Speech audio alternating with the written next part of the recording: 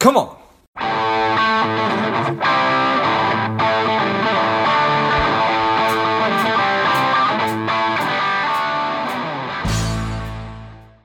Welcome, Lifeblood. This is George G, and the time is right. Welcome today's guest, strong and powerful David Bahnsen. David, are you ready to do this? I'm ready. Excited to have you on. David is the Chief Investment Officer and the Managing Partner of the Bahnsen Group. They're a national wealth management firm. He's consistently named a top financial advisor and thought leader. He's consistently appearing on many popular news outlets that you are well aware of and accustomed to watching. He's the author of There's No Free Lunch, 250 Economic Truths. He is a podcaster, community member, and we're excited to have you back on the show. David, tell us a little bit about your personal life, some more about your work, and why you do what you do. Well, the personal life is very boring. I am married for 21 years, 3 kids, one of which is senior in high school, one of which is about to start her freshman year of high school, and then a baby boy who is actually 12 years old and does not like being referred to as a baby boy. And I, as far as why I do what I do, this is my life's calling. I absolutely love financial markets and most importantly, love the human action that undergirds them. And so managing the stewardship of capital is a blessing, but happens to be very connected to that which animates me, which is free enterprise itself. I love it. And I enjoyed our first conversation, and I loved the book. It's such a good read because it's these 250 different ideas. And for a lot of them, maybe I had a passing idea about them, but you do such a good job of explaining just a little bit more about what they are and what they really mean. So it was very, very thought-provoking for me. And in light of the new legislation that passed, I wanted to have you on because it's tough to make heads and tails of things. So when I hear that, or when people hear that the IRS hired 85,000 or however many new agents, it's like, well, what's really going on there from your perspective? Yeah, I actually don't think they're going to end up getting 87,000 agents. And just to give context as to where that comes from, the Biden administration ran a report that indicated how many they could hire. It was some department, within the bureaucracy of that branch. And they came back and said that within this amount of particular budget, the IRS would be able to hire 87,000 new agents. And my guess is that by the time they hire a whole bunch of non-agents with that money, which you could argue might be somewhat less intrusive into the lives of American citizens, but even more wasteful. But this is what government does. They waste money. And I would imagine they'll hire a whole bunch of bureaucrats and admin and probably some, diversity officers and things in there. And so when all is said and done, maybe some ESG, maybe there'll be a need for some ESG at the IRS to kind of better track their carbon footprint. And then they'll hire some tax enforcement.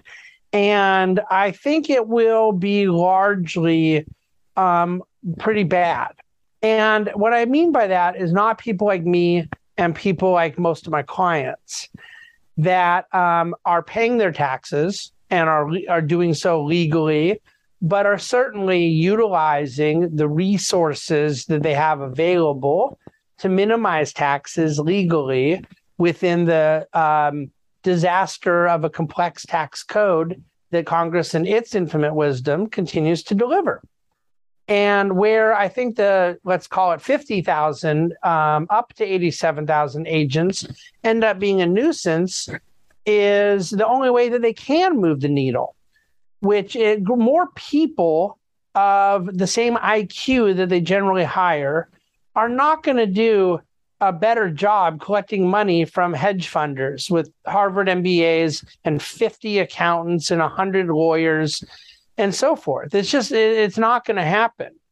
What they can do is go find that Uber driver who isn't reporting all of his tips and other nonsense like that. And so they have to justify their existence. So they will end up getting some pound of flesh out of this, but it will be small ball. And I think that's the best you can hope for. But I think it will be intrusive. into the lives of Americans. And then what you really can't measure is how much the enforcement effort will go into chasing some additional tax revenue that turns out not to deliver. I mean, some might say for that poor Uber driver, well, hey, if he owed the taxes, he owed the taxes. But what about when they go after someone and there isn't, in fact, any money owed? The one thing I've been audited on consistently throughout my adult life as a good earner and a person of means is on my charitable contributions. And I happen to be in a position to and have causes I believe in substantially where I've given a lot, and it's a high dollar amount and a decent percentage. And they come after it every year, and I respond every year, and it's fine every year. There's no follow-up action. There's no problem. They just want documentation and whatnot. But how much resources goes in to chasing something down, and it doesn't lead to any additional monies. And so I was thinking about that as low-hanging fruit for these new agents to just go harass people that are claiming high charitable contributions. And I don't think very many people claim charitable contributions that aren't really doing it. It's pretty cut and dry how you prove it. You have your canceled check or wire transfer, and the charitable entity has their donation letter that they legally have to send. And yet their manpower and the bureaucracy and the time and the effort going after it, checking it all and so forth, it's silly to think about. So I am against the effort, and it's not because I'm against tax compliance. It's just that what they don't understand is the fundamental problem is that the tax code incentivizes high degree of effort at minimizing taxes from people who have the means to do so. And it is very cut and dry on more middle-class people. But when they say they know there's a certain dollar amount out there that's being uncollected, I don't believe them. If they knew it, why wouldn't they be collecting it? You don't need 87,000 more people to know. You've identified that this hedge fund guy in Miami is cheating you. If you've identified it, go knock on his door. You know, they haven't identified it. It's a model-driven suspicion that is not met with reality for those of us who actually deal with high net worth people every day. Interesting. I always try to assume that people's interests are honest and genuine, and they have positive motivations. Whether or not that's true or not, I don't know. But in this example, do you think is it a function of they just think or assume that there's all this money out there, like you just said, and in order for us to get this fictitious pot of money, we need more people to do it? Yeah, I think that there's two things. There was a cart before the horse thing, in that to justify the deficit spending that the Manchin-Schumer bill involved, they needed to pro forma, both to get Manchin's vote and to some degree sell the American people, and then also to get a score back from CBO, Congressional Budget Office, that was going to show something being either revenue neutral or even deficit reducing. So they have to tell their computer that they're collecting a certain amount of new revenue. And when you don't have a new tax doing so, or a new fee, or an expenditure cut that is an actual hard input, you have to make something up. And in this case, they're making up a imagined amount of new revenue. So the purpose of this is not to collect new revenue. The purpose of it was to tell their computer they're going to collect new revenue politically, to pass the spending side. Besides Joe Manchin himself, they don't actually care about collecting the revenue. But they need the money. Well, who's they? You and I as American citizens, the people listening to the podcast, or the elected people of Congress? They don't need the money. If they needed, what are they projecting? This is going to generate $120 billion or something. An entity that has run up $31 trillion of debt, and that regularly runs in a good year $1 trillion deficit, and a bad year $2 trillion deficit. They don't actually care about collecting the money. There's no interest in some sort of fiscal balance, but politically they cared about the optics of this, and that's where that IRS input comes from. So when they say we will not audit. There will be no new audits on income earners or households of under $400,000 a year. You don't believe that? No, first of all, what's the point of having more enforcement? So if they come across a tax cheat who's really stealing and their new enforcement people uncovered it, they didn't know it before, but now they got new resources and they've uncovered. And there's a guy making $390,000 a year and he owes the government $100,000. He's not paying it, but they're not going to go after it. Well, then I want my money back then too, because that's a bad deal. So they're damned if they do, damned if they don't. That makes no sense to say we are going to uncover tax cheats and we're not going to go after them if they make a certain amount of money. Their point is we are not uncovering everything we can uncover. So at some point then, to justify this, they're going to have to go after what they find. They've already talked about wanting greater scrutiny on Venmo accounts. So I'll just ask you and anyone else out there who pays their babysitters on Venmo and tips their valet drivers on Venmo and so forth, do you think the people that you regularly pay with Venmo make over $400,000 a year? I don't. So the whole entire thing is just comically silly if it wasn't so actually, I think, dangerous. Yeah, that's when I try to read the tea leaves, it makes me really nervous. I remember however long ago it was that the government was talking about monitoring everybody's bank account that had like $500 in it or something like that. And it's like, that seems very, very invasive. I don't want to be an alarmist or a conspiracy theorist, but it does seem like the future is not looking good. In terms of the specifics of tax compliance and just government overreach and them wanting to take money from me. Yeah, I wrote a book. It was the first book I ever wrote, and it came out 5 years ago, called Crisis of Responsibility, and I'm a lifetime movement conservative. I have a very deep philosophical appreciation for the kind of political philosophy known as conservatism and the kind of Burkean order and in a classically liberal tradition. And yet I got myself in a little bit of trouble with some of my conservative friends because in the 10th chapter of that book, I suggested that the problem with the government overreach is generally a people, a society, a population that wants government overreach, that tolerates it, that has failed in self-government so badly that they don't blink at allowing the government greater role into things, whether it be healthcare or various economic overreach and whatnot. I think the welfare state is largely a byproduct of a failure of self-government. And so to the extent that I'm pessimistic as you are about the future government overreach, I basically agree, but I put the root of that problem with the people, not with the government themselves, who I think are merely responding to the really gracious hall pass the American people are giving them.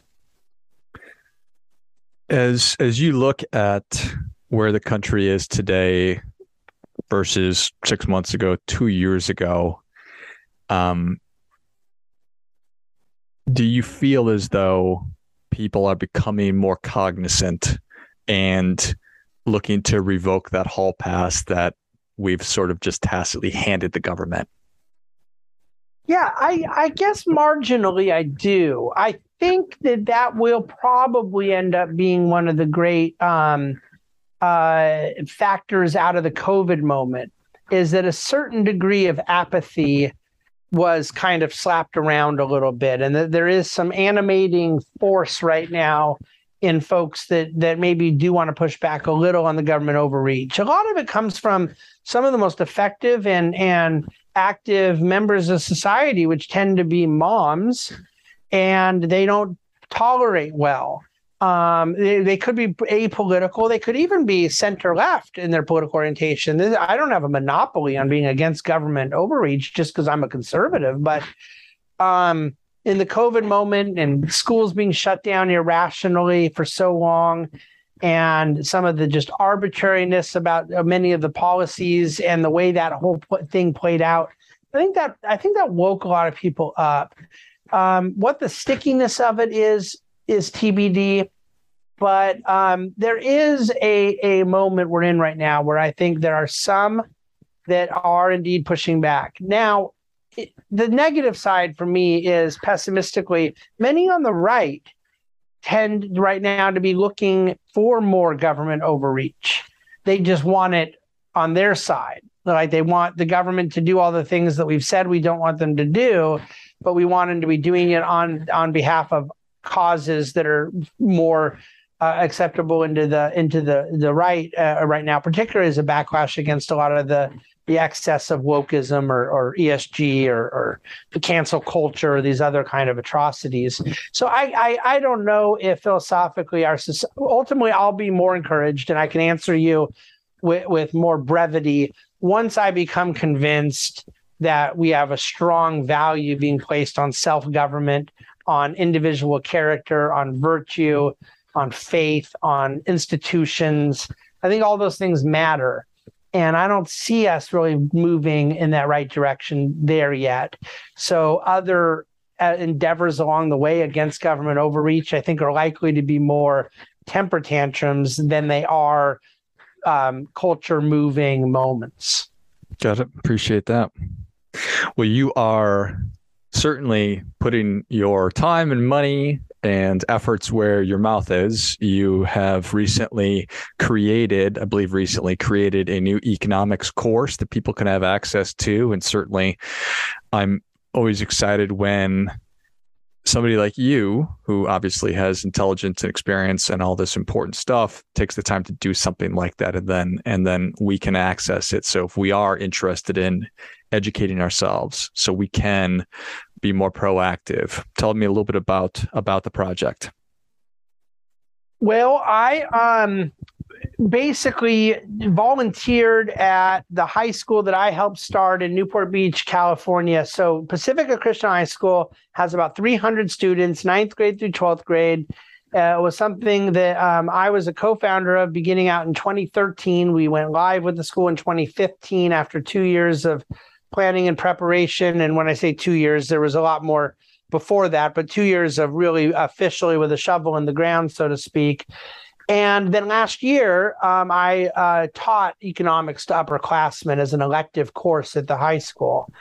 And out of that endeavor, it forced me to prepare the course. It forced me to systematize it, to develop a syllabus, a curriculum, an outline for how I thought an introduction to economics ought to be taught to that age group.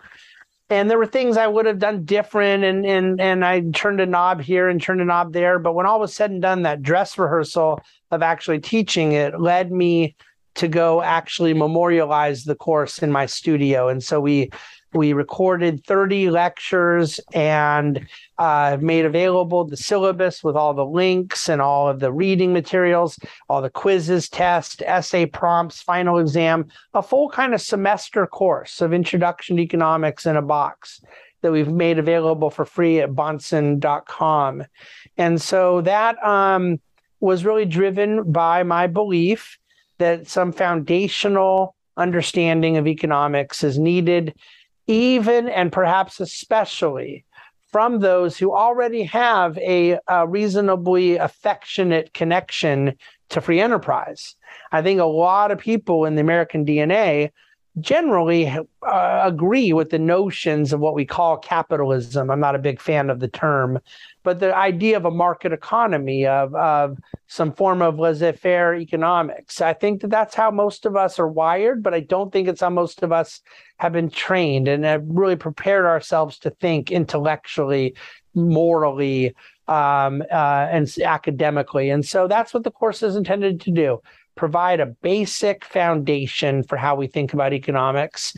And I've been blown away at the response so far, and I truly believe it has the potential to have an impact on people. I'm excited. Nice. Well, I'm excited to dig into it personally because I know how much I enjoyed your book and your style of communicating and taking difficult to understand ideas and making them easy to understand. So thank you for creating the course. Well, thank you for saying that. I look forward to getting your feedback, and thanks for all your kind words. Love it. Well, David, give us the website again for how we can find the course, and then the other ways if somebody's interested in becoming a client of yours, how all that works. So the website is bahnsen.com, and because the name is spelled a little bit less than phonetically, I will spell it out: BAHNSEN.com. And right when one gets there, they'll see the economics course very clear on the website, and can go in and enroll. And like I said, there's no cost, and it's all there. And we think it's pretty turnkey. People can work through it at their own pace. And so forth. So other than that, I'm pretty easy to find online, social media and video, and my weekly investment commentary. Bahnsen.com is kind of that homepage for all the things I'm doing. And so those who are interested in staying in touch with what we're about have the ability to do so. Excellent.